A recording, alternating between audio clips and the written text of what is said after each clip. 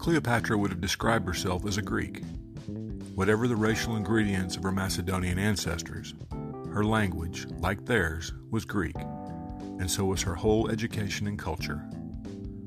Michael Grant, author of From Alexander to Cleopatra, The Hellenistic World.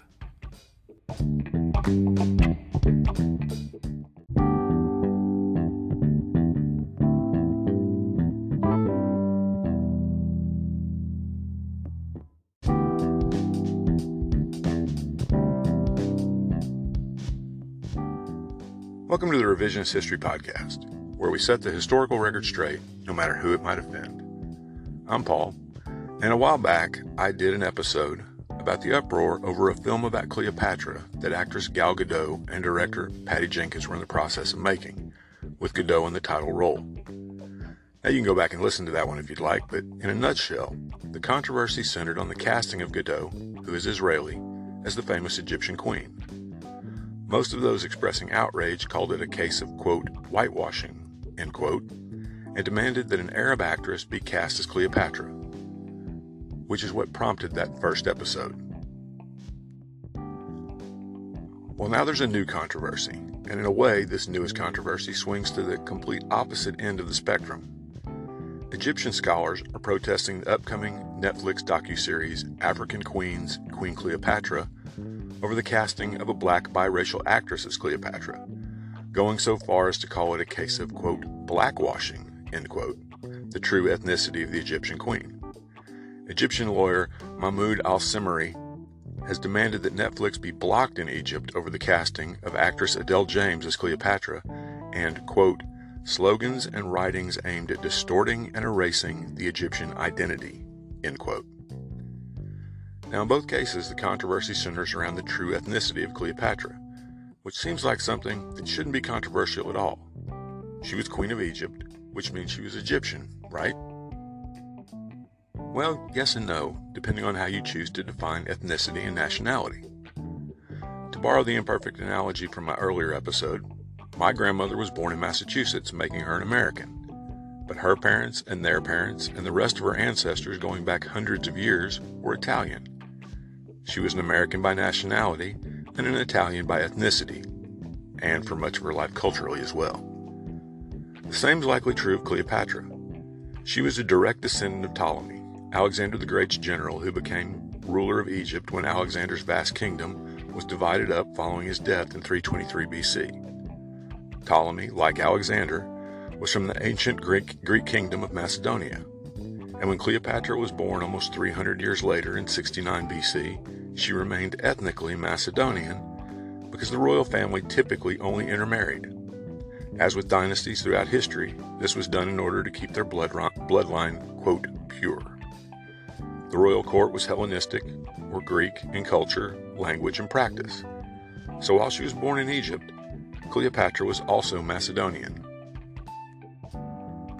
The Egyptian scholars opposed to African queens, Queen Cleopatra, have put forward this Macedonian bloodline as evidence that their opposition is justified. It seems strange on the surface, but leading Egyptians are defending the idea that Cleopatra was actually European. Egyptologist Zahi Hawass has said, quote, this is completely fake. Cleopatra was Greek. She was light-skinned, not black. Netflix is trying to provoke confusion by spreading false and deceptive facts that the origin of Egyptian civilization is black, end quote. The Egyptian scholars can also point to historian Michael Grant's book, From Alexander to Cleopatra, The Hellenistic World, that I quoted at the beginning of this episode in the epigraph. In that book, Grant writes that, quote, Cleopatra would have described herself as a Greek. Whatever the racial ingredients of her Macedonian ancestors, her language, like theirs, was Greek, and so was her whole education and culture. However, you'll notice that I said earlier that the royal family typically only intermarried. Alexander himself took a Persian wife, 2 in fact, and forced many of his generals to do the same, including Ptolemy, who married Artacama, a Persian noblewoman, though Ptolemy and Artacama had no known children together. Now, there's no evidence that Cleopatra was mixed race, but there's also only circumstantial evidence that she was not. And even if she was not ethnically Egyptian, she broke the 300-year streak of her ancestors shunning everything Egyptian. Among other things, she was the first ruler in the Ptolemaic dynasty who actually learned to speak Egyptian, one of 10 languages she spoke. In the end, I feel the same way about Adele James being cast as Cleopatra as I do about Gal Gadot in the same role, besides the fact that neither will be as great as Elizabeth Taylor was in the 1963 classic. I don't care. As long as the writing and performances are good, I'm fine with both of them playing the Egyptian queen. I just want to watch a good film. The preponderance of evidence points to Cleopatra being ethnically Macedonian, but there's enough uncertainty for wiggle room in the casting. After all, it's not like casting a black actor to portray someone who we know with certainty was white, like George Washington, for example. Except, that's not even the case. Because when I think of George Washington now, I don't immediately think of the old white guy on the dollar bill.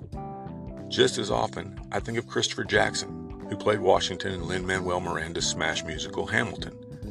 Which is why I think this whole debate, when it comes to who portrays whom in film, is overblown. The fact that I picture an amazing black actor when I think of George Washington simply shows the power of a film, play, or musical, when done right, to reach us in unexpected ways. It also proves that a great actor or actress can transform a role, even if the history isn't exactly right. That's our episode for today. We'll see you next time.